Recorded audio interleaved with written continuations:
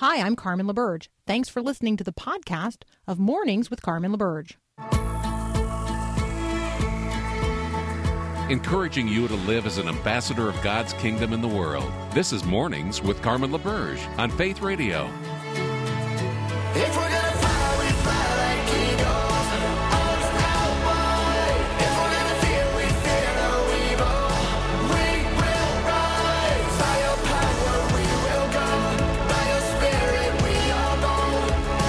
If we're gonna stand, we stand as giants. If we're gonna walk, we walk as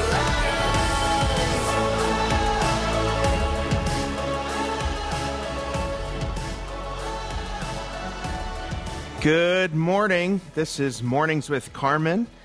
Glad to have you with us this morning on the radio. Thank you, Skillet, for that wonderful wake-up call. This is not Carmen LaBerge, in case you haven't already noticed. Carmen is away today, and I'm Dan Darling. I'm Senior VP Communications for the NRB. I worked with the ERLC for many years. I'm a pastor here in the Tennessee, Nashville area, and an author.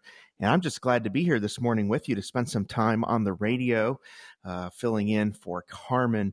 It's been really a tumultuous time in America in the last several weeks, really the last several months, with the coronavirus that has really kind of shut down our world and our economy. We've seen over 100,000 Americans die from the coronavirus, and then just the protests and the awful killing of George Floyd, and some rioting and looting and some real unease and unrest in America. So good time to gather around the radio and think through, as Christians, how do we believe? What do we think? How do we process these times? And really to rest and trust in the Lord. I don't know about you, but we and our family have been doing a lot more praying. We've had some really good conversations here around the dinner table, and I'm sure many families around the country and really around the world are doing the same thing. But we're going to have a great morning this morning. We're going to talk about a lot of different issues that are facing Christians in this time. Our first guest is going to be my friend Matthew Hawkins, who former colleague that I worked with at ERLC for a long time. And then, of course, several others. We're going to have Dan DeWitt from Cedarville University to come and talk about a unique project he's working on with his family. And then we're going to have someone from Plugged In Online to talk about some movies and really some really good content on streaming services, and really ask them the question about movie theaters. Are movie theaters going to go away? Are they going to stay here? And then we'll wrap up with Paul Yasek, who has an incredible story. Peter Yasek, who spent time imprisoned with ISIS, an incredible story, and highlight really the plight of the persecuted church. Let's not forget about our brothers and sisters around the world who are facing persecution for naming the name of Christ. But I am grateful to be with you this morning. My name is Dan Darling, filling in here for Carmen LaBerge. Let's have some great conversations on the radio.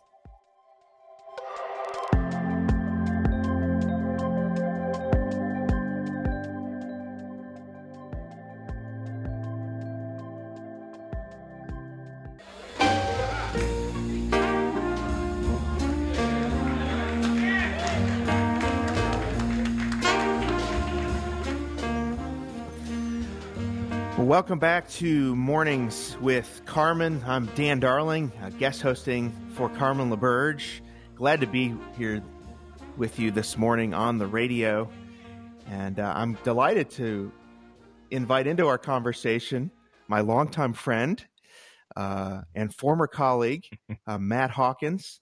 Matt, for many years, was the policy director at the Ethics and Religious Liberty Commission, where we were colleagues together. He's a PhD student at Southeastern Baptist Theological Seminary, and he's the co-host of a really intriguing podcast, Crossing Faiths. Matt, thanks for joining me this morning. I appreciate it.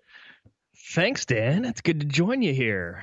It's been a while, but I'm pretty excited. I'm not entirely sure Carmen knew what she was doing when she put us together for two segments on her radio show. She might regret that. Yeah, it's a little bit asking for trouble for both of us to just have an open mic here. We have these conversations all the time, whether or not someone's asking us to do it. So at least this one will be broadcast. But I wanted to pick your brain a little bit about a few things going on. I mean, first of all, sure. There's been some conversation online and just on social media, but really I think in the news media and other places, just about freedom of speech. And I don't want to get into any particular case or op-ed or anything like that, but there's been a kind of a broad conversation about, the parameters of free speech, the platforms, the social media platforms, what's acceptable, what's not. It seems like some news organizations, the journalists are a little nervous about some of the op-eds they're running. People have called for the platforms to censor the president and other public officials. It's a complicated issue, right? Because you have private companies, but then you also want freedom of speech. And so how should Christians be thinking about that? Nothing like a complex question for a Friday morning. Yes. Throw you curveball. First question. Yeah, thanks. Well, I think it's important for Christians in America to recognize the trend line we're on. I think we're living in 2020 speaks for itself as far as the intensity and the volume of crises that we're dealing with all at the same time.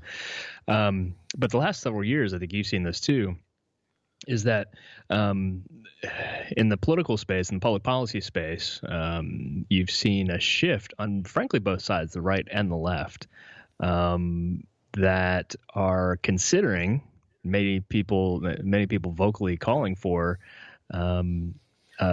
limiting free speech, which is something that has been baked into the American experience since the Bill of Rights. And that's troubling. We've gone from arguing about issues in a, frankly, often not a credible way, not a coherent way. It's kind of, public verbal versions of food fights is often the level of our public and political discourse that I know you see as a comms guy. But when we start messing with the ground rules, we're not merely trying to advance our own agenda, whatever that may be. We're trying to take the rug out from others who disagree with us. And as Christians, there's a real caution here. I'm for good governance. I'm for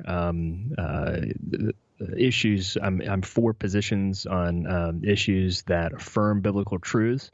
But censoring somebody who is an equal citizen, frankly, in a self-governing nation, is not playing by the rules. But more than that, I don't think it reflects an acknowledgement of their human dignity. When I try to censor somebody who disagrees with me. Now, that said, we've got some work to do to figure this out. I think you agree, Dan, because we do have lots of spaces, again, on the political left and the political right, and people who just like to agitate, who are using the free speech really in abusive ways, propagating falsehoods in ways that really harm people. And I think that's something to be really concerned with. And, as far, the social media realm, whether it's Facebook or Twitter, look, they're private companies. They've created successful platforms that millions upon millions of people use. And so I think there is an added responsibility to try to figure some of this stuff out creatively. Not embracing censorship, but we got to think creatively about this. I do. What's your response to some of this? Well, I think you're right. I think we have a free speech issue here, but we also have private companies, so it's very complicated. And also, your word, I think, is important, that Christians, just because we have free speech and we have these platforms, doesn't mean that we should disregard when the Scripture calls us to speak with grace, to speak, truth and love, to balance having a word for every man for the hope that lies within us. It says in 1 Peter 3:15, but also doing it with gentleness and kindness. This is a really important conversation, and I think I want to continue this. We're going to have a short break here, and we're going to be back with my friend Matt Hawkins, and I'm going to ask him a couple more questions about church reopenings and about a Supreme Court case that I think Christians should be paying attention to. So we'll be back on the other side with more with Matt Hawkins on Mornings with Carmen. This is Dan Darling filling in.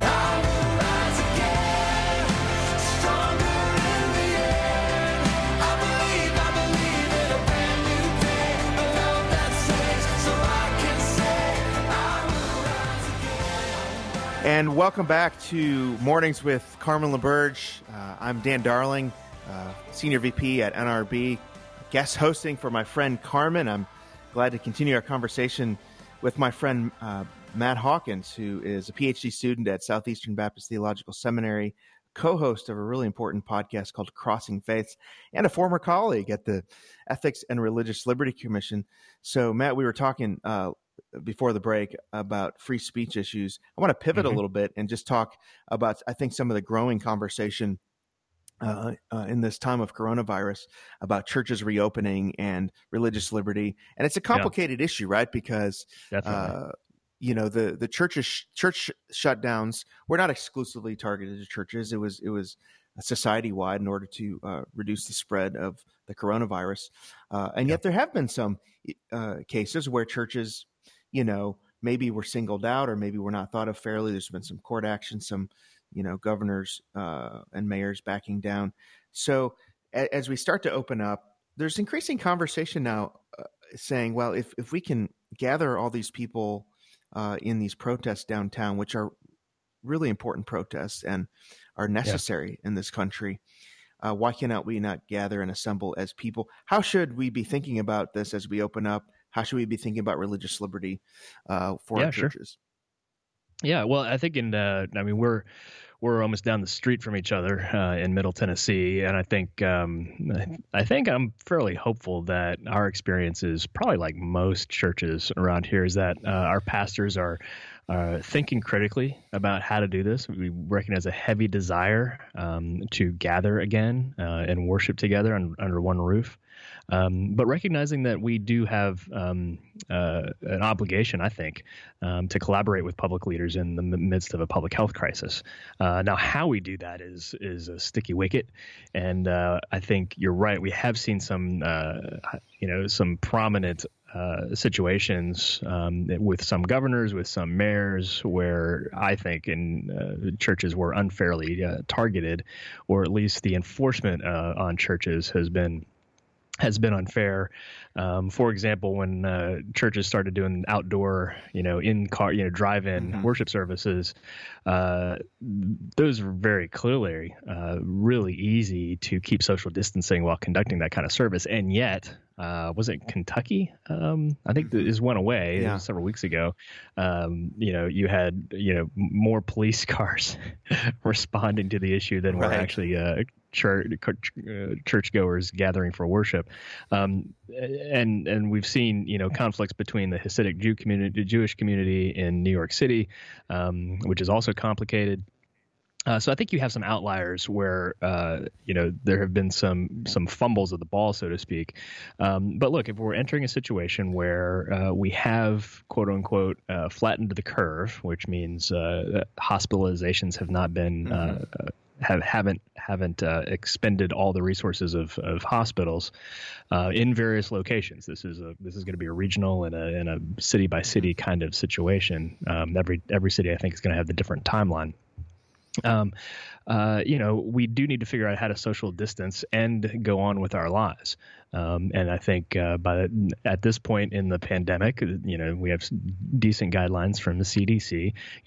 Social distance. When you can't social distance, wear a mask. If you're feeling symptomatic, stay at home. And if they're going to be, permitting protests, which I'm extremely sympathetic for in the context of the peaceful protests. And if, places like casinos are opening and other places where people gather, Right. there's no reason churches can't do it either. At the same time, I think I'm sure your church is doing the same thing. You're trying to accommodate, facilitate the worship while also balancing public health and trying to accommodate social distancing. And this weekend, my church is is doing that for the first time. And so I think it's worthy to be to pray about that churches can do this, and really pray for unity among churches, man. Absolutely. Pastors, I know you're a pastor. Y'all are hearing it from all different sides. Everybody's got an opinion on how we ought to treat the coronavirus thing and get back to work or not get back to work. And even this is not just within a church, but within a small group. You're going to have families who are going to make different kinds of decisions, respective of their own families and their own obligations to care for. Even if they're not in an at-risk population, they may have responsibility to care for someone in their family who is in an at-risk population. And so folks are going to make those calculations differently, and the timing's going to be different. So we need to really extend each other a lot of grace during this time. That's such a good word. We do need grace for each other. Where people fall on their feelings and their the way they approach the coronavirus. I want to ask you one more question before our conversation is over. There's an important Supreme Court case. Even though all this stuff is going on, the Supreme Court is still hearing cases and making really important decisions for our culture. And there's an important case. It's Fulton versus the city of Philadelphia, which has to do with adoption agencies and particularly faith-based agencies. And do they retain their religious freedom to operate according to their religious principles? And this is a really important case. Explain the parameters of that and why Christians should be paying attention to it. Sure thing. Well, this goes back several years. It's an issue on which that you and I both worked on when we were at the ERLC years ago. It's one of the fallouts, frankly, of the legalization by the Supreme Court of same-sex marriage, and so that sends out ripple effects to any plausible public policy that touches on marriage, even notwithstanding disagreements on same-sex marriage. The fact is, when you change marriage law, that has ripple effects because definitions of marriage and responsibilities of marriage contracts and all that kind of stuff really touches a lot throughout as far as public policy. And one of those things is adoption. And what we saw coming down the pike was that the activists who wanted same-sex marriage really want everything and all the rights, in their view, that heterosexual marriages have, and that includes the right to adopt. Now, the different situation is the question is whether an adoption agency is required to place children with same-sex couples, or frankly, any couple that doesn't fit in their definition of marriage. In many cases, in this case, Christian and Catholic adoption agencies in particular believe about marriage. And Congress has had opportunity for years now to pass legislation that would have resolved this at the federal level. They called it the Child Welfare Inclusion Protection Act, which is not a great acronym, but it does get at the point that we're trying to protect child welfare organizations. We're trying to keep that space inclusive. And at a time, we're in the pandemic situation here, but remember that we still have an opioid crisis that really spiked the need for adoptions from coast to coast. We need more. One argument is that we need more child welfare workers and organizations on the front lines. Not less, and religious adoption agencies in most states run the bulk of adoptions in this nation. And so it's going to be up to the Supreme Court because Congress couldn't get their act together to find a compromise through this. And what the legislation like Child Welfare Inclusion Protection Act did was just keep the playing field leveled. There are adoption agencies that do place children with same-sex couples, and that's okay. For them to be able to do that because same-sex marriage is the law of the land. At the same time, we also recognize birth mothers have a right to place their child with a family who share their beliefs and values. And that includes exactly working right, with an agency that also shares their beliefs and values. So we need to keep in mind not only the children, obviously, and adoptive families, but birth mothers have a big place here, and we ought not forget their rights to place their children and do what's best for them in their view. That's exactly right. We don't want to push out agencies that are helping alleviate this real orphan and adoption crisis in our country. So that's an important Supreme Court case, Fulton versus the City of Philadelphia. We want to be paying attention to that. Matt Hawkins, thank you for joining me today to help us think through all those questions. My good friend and former colleague, and blessings to you. And on the other side of this, we'll have more important conversations on Mornings with Carmen. This is Dan Darling filling in.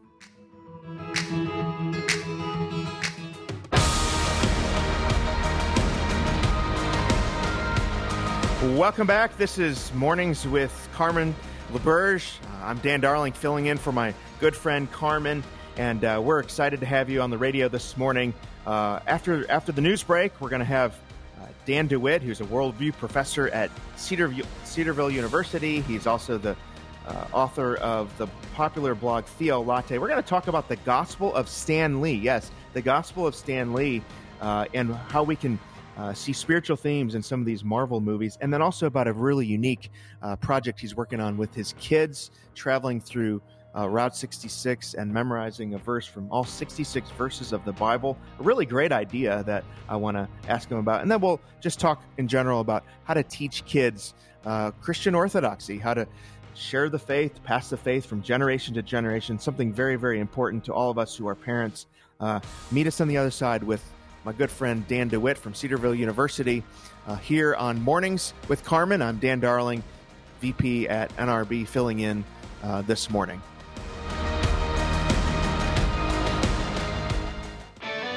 It's true, I've written a few books, but actually, I'm really not an author. I'm just a storyteller. Hi, I'm Mark Gregston with Parenting Today's Teens. I love telling stories because they show that God is working an intricate plan in each and every person's life. And when you live with 60 teenagers at a time, you're never short on colorful stories. Some of these stories have already come to a resolution. Others are still in the middle of a difficult chapter. And some will never know the full story until we reach to the other side of eternity. It's possible you're in that hard place too. And if your family's story isn't turning out how you want it, remember, God is the greatest author of all. And don't give up. He's not finished writing your story yet. Want more parenting help from Mark Gregston? Find encouragement through articles, books, and more at parentingtodaysteens.org or search for Parenting Today's Teens in your favorite app store.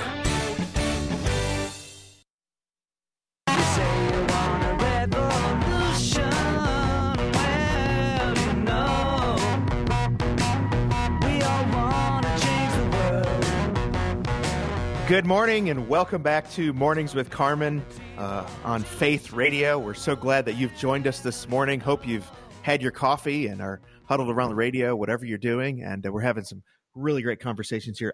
My name is Dan Darling. As you can tell, I'm not Carmen. I'm Dan Darling, Senior VP at NRB, and previously worked for the Ethics and Religious Liberty Commission. And I'm glad to fill in this morning for Carmen. And I've got on the line Dr. Dan DeWitt, who's a professor of worldview at Cedarville University. He's a published author. He's got many books, some really creative stuff, and host of the popular website Theo Latte. Dan, thanks for joining me this morning. Absolutely, Dan. Great to be with you. And so you're not joining me from Cedarville this morning, actually. You're joining me from somewhere along Route 66 somewhere. Yes. And you've got a unique project that you're working on with your kids can you tell us a little bit about why you're on Route 66? And also, have you had your coffee yet? Man, I am dying. I need coffee. Someone needs to come and help me.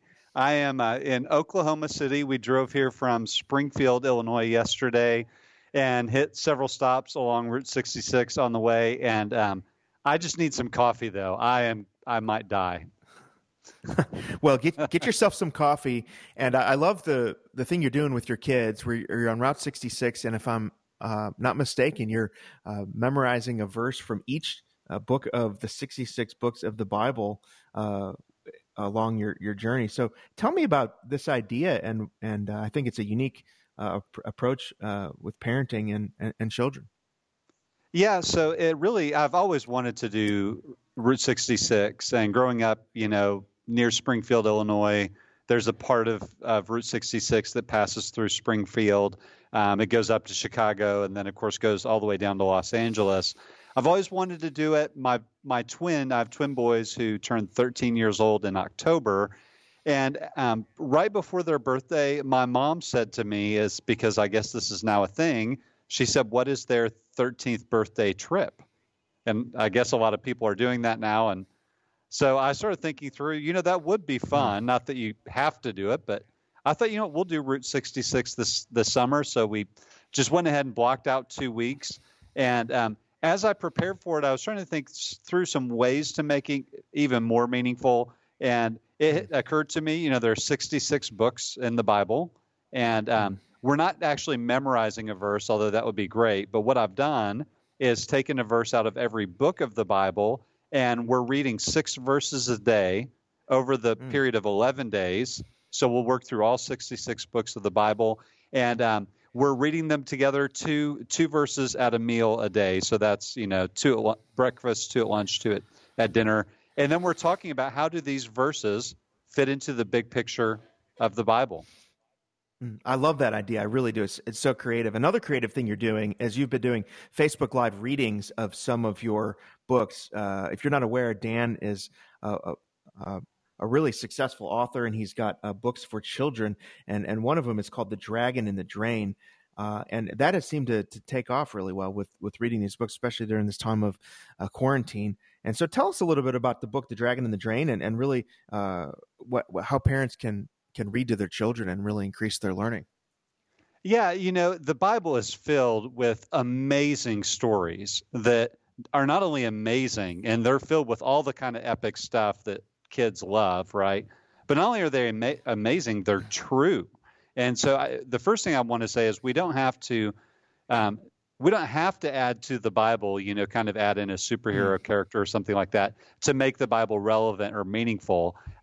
However, having said that, I did tell my kids a dragon story a long time ago, and it became something that we just kind of kept feeding into, and we had fun with it when my twins were little. We now have 2 other children, another son and a daughter, and it all began with a drain in the middle of the field in the middle of campus at Southern Seminary.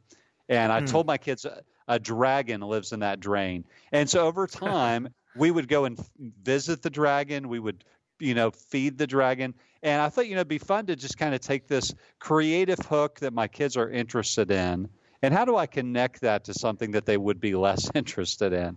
And so the history of Southern Seminary is a history about what is orthodoxy, how to defend it, how to articulate it. And so I made the dragon story about James, who lives in the dragon, who defends orthodoxy. And since then, my kids have come to expect a dragon story every year. And so I do the same thing. The next year I did a dragon story about the dragon who lives in the Windy City.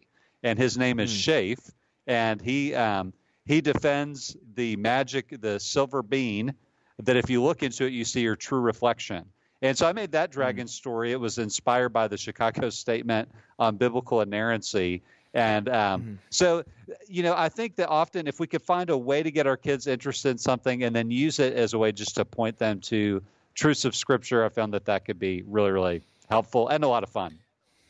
Yeah, such a creative way to teach our kids orthodoxy and really taking seriously the job of parents, right? To pass our faith on down to our children.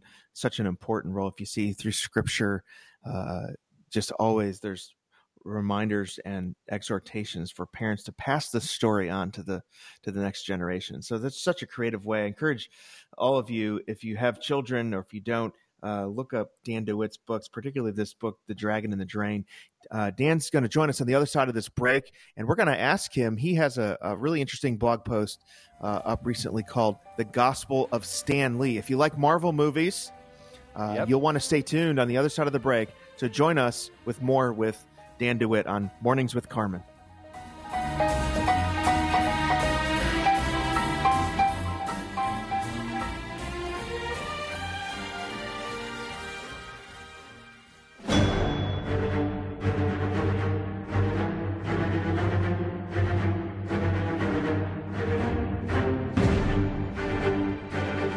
Welcome back to Mornings with Carmen. This is Dan Darling filling in for Carmen, who's away today. And joining me is Dr. Dan DeWitt from Cedarville University. And if you recognize that was the Avengers theme song. And we did that in order to lead in to talk to Dan about a really, I think, provocative blog title that he has on his blog, Theolate, called The Gospel of Stan Lee. If you know, Stan Lee's kind of the genius behind the Marvel series. And Dan, tell us about this and how you kind of saw gospel echoes in some of Stan Lee's work. Yeah, well, one of the things I love about the Marvel movies is how patient they've been in developing their story arc. And so you get to Endgame, and you see all these little pieces that they've hidden along the way over a lot of years in order to make it all come together. And it's a reminder that it takes a lot of forethought and a lot of genius power to be able to pull that kind of thing off. And that reminds me of the Bible. But the Bible doesn't have, one editor. It doesn't have one kind of team managing it. The Bible is written by numerous authors over hundreds of years in different languages, and yet one cohesive story, a beautiful, beautiful picture of redemption.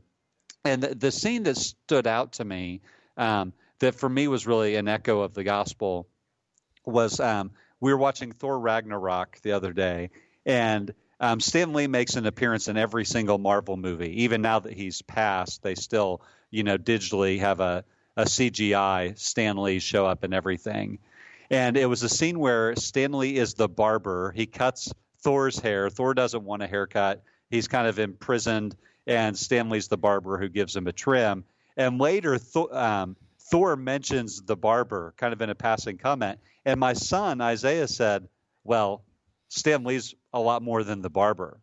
And his point was, Stan Lee's the creative mind behind the universe that this character inspired from Greek mythology, Thor, this Marvel character, is living in the universe created by the guy who just cut his hair. And that reminds me of something else. C.S. Lewis shared the gospel in a way saying that, we relate to God not the way we would relate to another object in the physical world, like a tree or a book or something like that, but rather the way that a character in a play would create to the author of the play.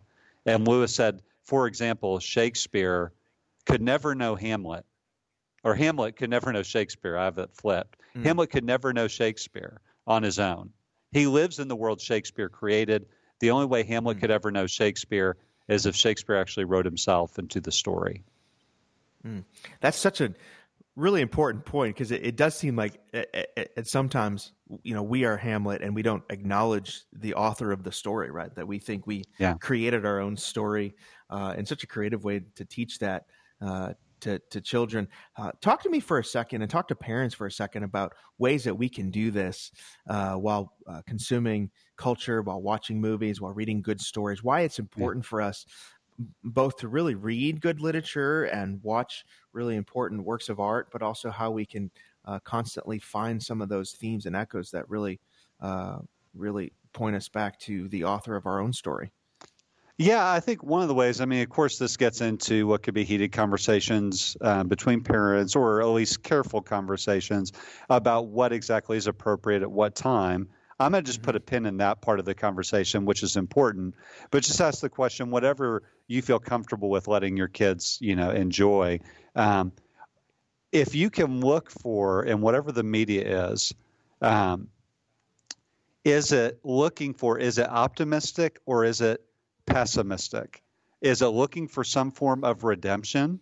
Is it valuing things like heroism and sacrifice? Or does it look at mainly depravity, the fight to survive, glorifying kind of the bad guy who's able to conquer through sheer might? Those are kind of two big camps you can lump every worldview into in many ways. Is it either optimistic or pessimistic? And if it's optimistic, and most good movies are, Marvel, Star Wars, I mean, we can go through the list. If it is, then you could say, look at what worldview would make sense out of this kind of hope? What worldview would make sense of this sense of purpose, of this sense of right and wrong? And I found those categories are easy ways to say, really, it's only the Christian worldview that gives a foundation for optimism. If the universe ends in despair, in heat death, or something like that, there's no reason to be optimistic. But if there's actually some good reason to hope for redemption, then this is a story that is powerful because it's pointing to a truth that is only made sense of from a Christian perspective.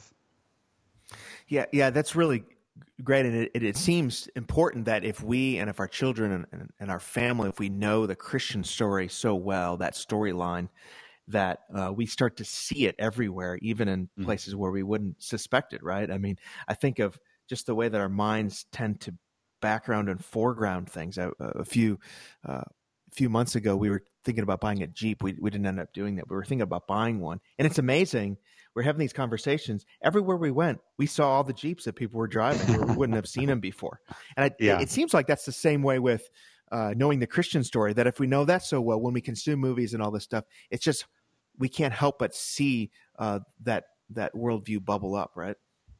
Yeah, it reminds me, G.K. Chesterton said something like that talking about Christianity may mean talking about the gospel or talking about everything. Because there's a way that everything points back to the fact that we live in God's world. He's written his moral law on our hearts. We're created in his image. We are aghast when we see something as horrific as what has happened through police brutality in recent days. Why are we aghast at that? Because every person has dignity and intrinsic worth because we're created in God's image. So even what's in the headlines today is a reminder all of this makes sense when you're looking through the lens of Christianity. That's such a good word. Dan DeWitt from Cedarville University and somewhere on the road on Route 66 with his family. Thank you for joining us today. Do us a favor, do everyone a favor, and get yourself some good coffee while you're on your Amen. trip. And everyone else listening, you do yourself a favor and visit theolatte.com and check out Dan's books. He has some fantastic books on Christian worldview for adults and some excellent books for children, done in just a really creative way. Check out Dan DeWitt's work. We're going to be back on the other side of the hour, talking movies again, more movies with someone from Plugged In Online, and then talking with Peter Jasek about the persecution of Christians overseas. This is Dan Darling, filling in for Carmen LaBerge on Mornings with Carmen. Glad to be with you today on the radio.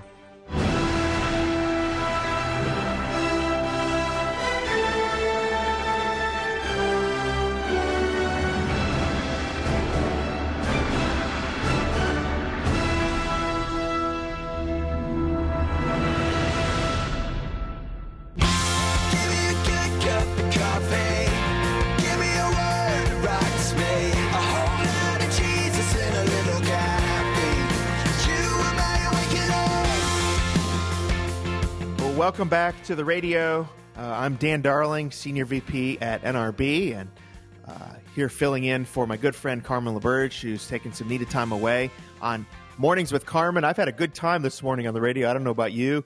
I love radio. I grew up listening to radio my whole life. My parents actually didn't have a TV.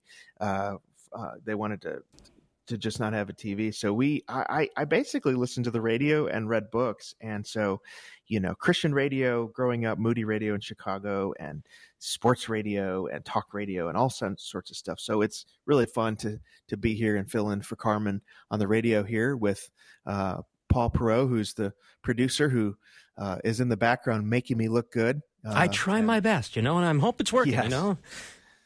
You've got to know how excited he was to play that Avengers theme song. If you could only see him, how excited Paul was. Paul, that was a highlight of your morning so far, wasn't it? Well, actually, Route 66 was. I like Avengers, don't get me wrong, but playing old TV theme songs is kind of fun for me. I unfortunately, unlike you, I grew up watching too much TV, so a lot of reruns and all that, so, yeah. Well, I did, eventually when it was okay to have TV, we did catch up and consume quite a bit. We've got a really good hour ahead of us, though, after this, and excited about listening to some friends of ours from Plugged In to talk more about culture, some streaming options, and what's good for families. And then with Peter Yasik, who has an interesting story about being captured and imprisoned with ISIS, and talking about the persecuted church and his experience there as well. You're not going to want to miss it. On the other side of this break, we'll be back here with Mornings with Carmen. I'm Dan Darling, Senior VP at NRB, filling in this morning. Glad to be with you.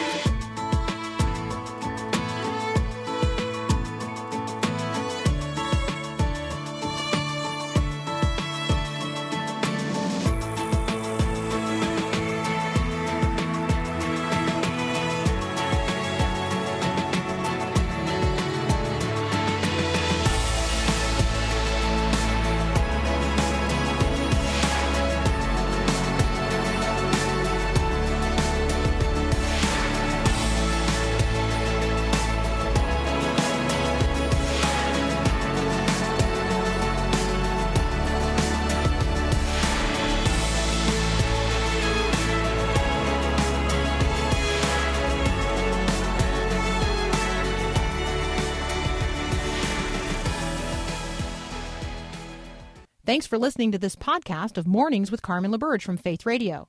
If you haven't, you can subscribe to automatically receive the podcast through iTunes or the Google Play Music app. That way you never miss an episode. It's also available anytime at myfaithradio.com.